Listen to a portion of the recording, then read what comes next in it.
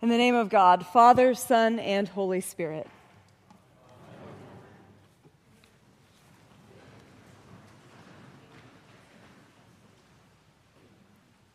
So let's talk about Valentine's Day. Saint Valentine was an actual person. He was a martyr in the 3rd century. He's said to have married couples who were wanting to be married in the Christian faith in Rome when it was forbidden. And you know, St. Valentine wasn't even associated with romantic love until Geoffrey Chaucer's circle of courtly love was celebrated in the High Middle Ages. So we're on the cusp of Valentine's Day. It's a day that has never been officially celebrated by the Episcopal Church. It's a day that was removed by the Pope from the Roman Catholic calendar at the inception of Vatican II. And it's the day that rivals even Easter and Christmas as most centered on consumer hype. So I don't know what you think of when you think of Valentine's Day, but I think of 3 things. 1, the stuff I have to get for Robert to show him I love him. I think of the years past when I didn't have a Valentine on Valentine's Day and the shadow side of this day for so many. And I think about how this is a day that so often misses the whole point. So let's start out with the shopping.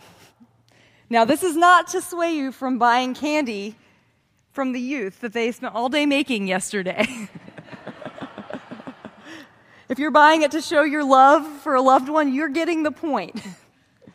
But that's what we do. We shop for candy. We shop for roses for our sweetheart. Look forward to maybe getting some jewelry. Kids think about those Valentine's Day cards they'll be exchanging in school. Couples sometimes plan a special dinner in or out. There's a lot of hype and expectation in the radio promotions on TV. And then there's that shadow side of Valentine's Day. Plans people are making to spend the day alone. The reality of broken marriages on Valentine's Day. And memories of celebrations past in the face of the death of a loved one. And then the third thing, that frustration with what the days become in general. Overhyped, saccharine sweet, a celebration that ultimately misses the point.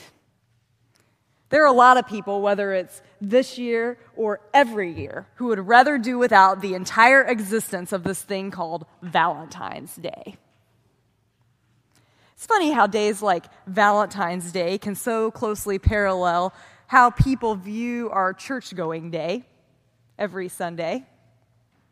Going to church in ways has become a consumer event.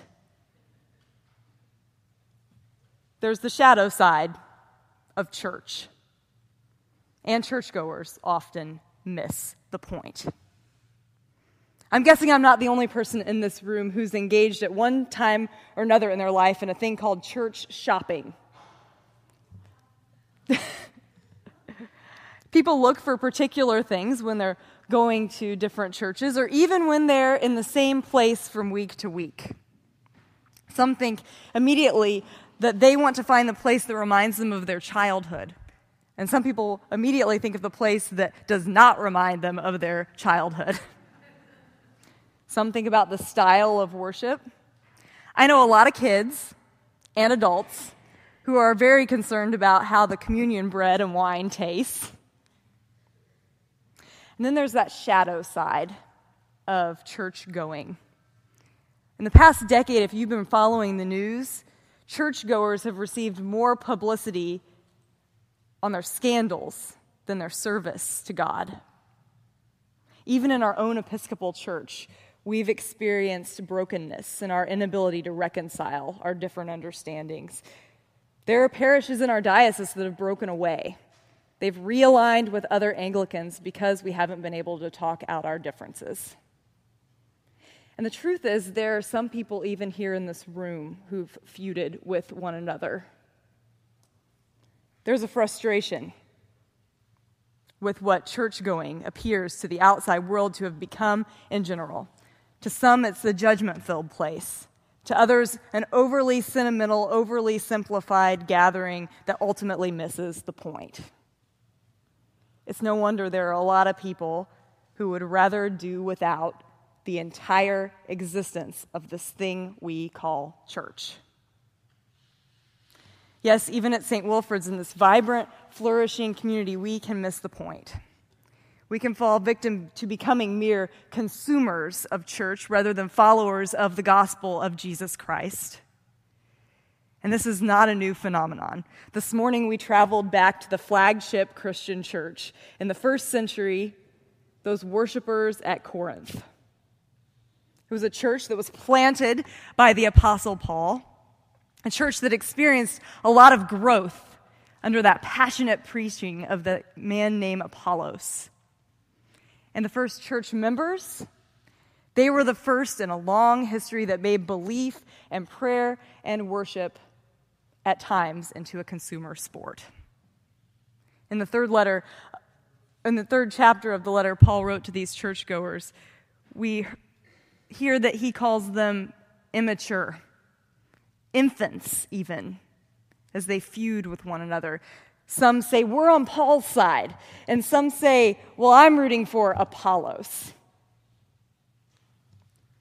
Paul or Apollos, whichever side you're on, that guy's going to grow the church. You can imagine how these feuds play out in our churches today. I've heard in my ministry in various congregations, well, we ought to be uplifting the Rite One Eucharist, or the Rite Two Eucharist, or the 1979 prayer book, or that prayer of humble access in the 28 prayer book. Some say, well, at this part, we should all be standing. That would lead us more closely to God. Or at this part, we should be kneeling. That would lead us more closely to God. And then you can all guess where I'm going next. It's the sacred cow. Music. The 7:30 people are going to tell you they don't want to sing along to music and worship. Some here in this room will say, the organ music and the 82 hymnal, that's how I can truly be open to the Spirit of God. And others say, without praise music, I just can't experience God in my midst. The Message Bible paraphrases Paul's letter. These are hard words to hear.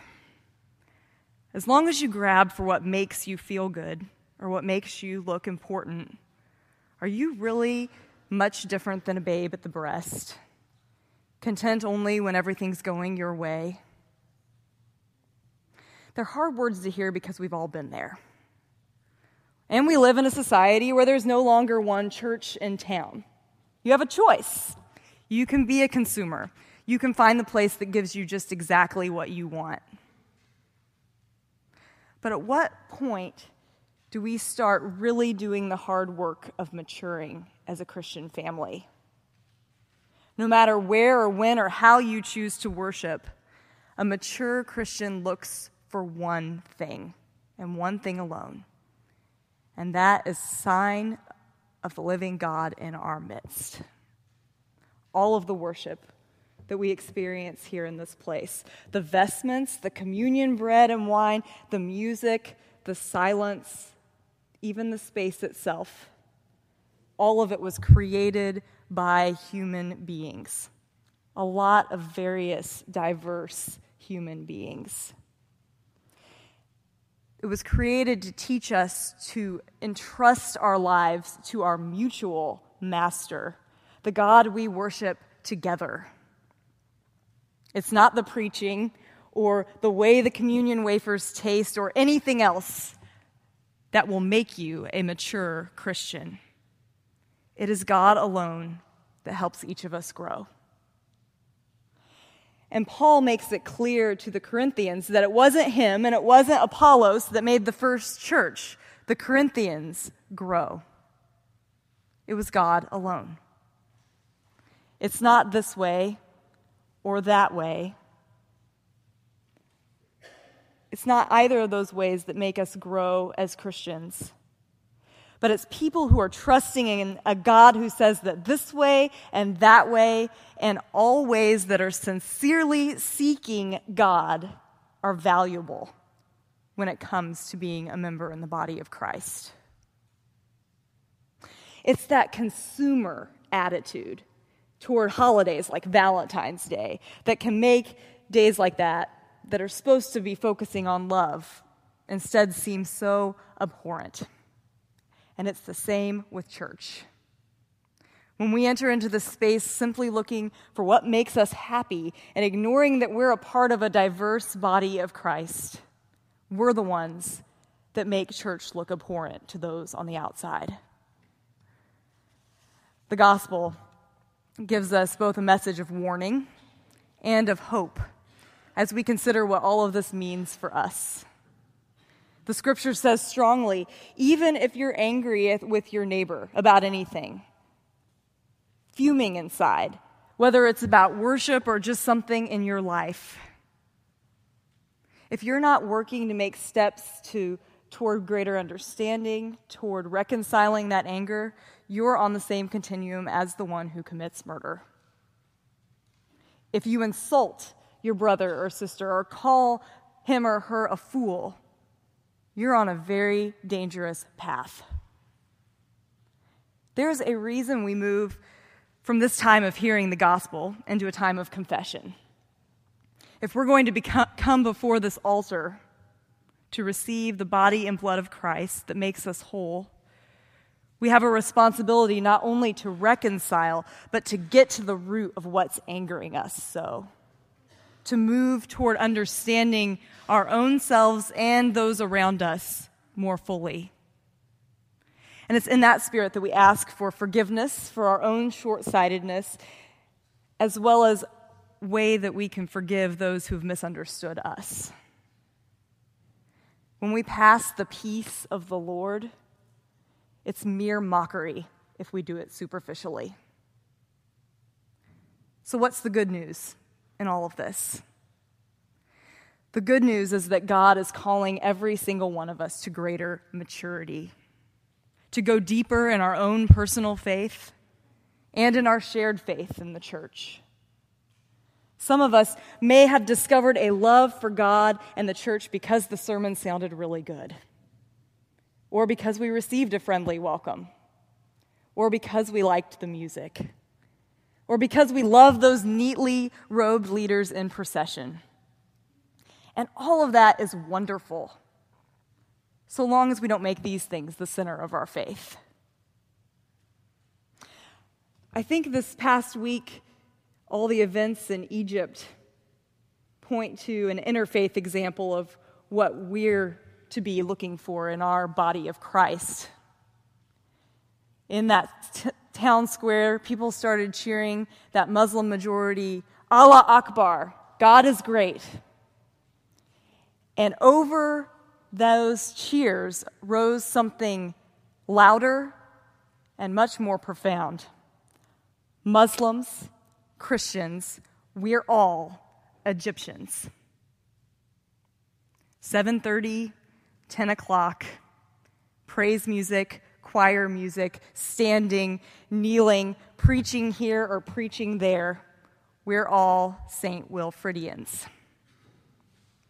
When we mature in faith, we learn to see how all of the various aspects of the church at worship are aids.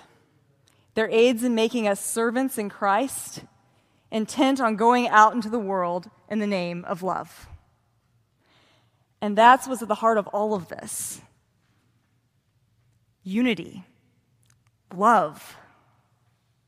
It's what a lot of us forget at Valentine's Day, and what we sometimes forget at church. And when we remember that love is the point of it all, this love has the power to change us, to change our worshiping community, and to change the world. Amen.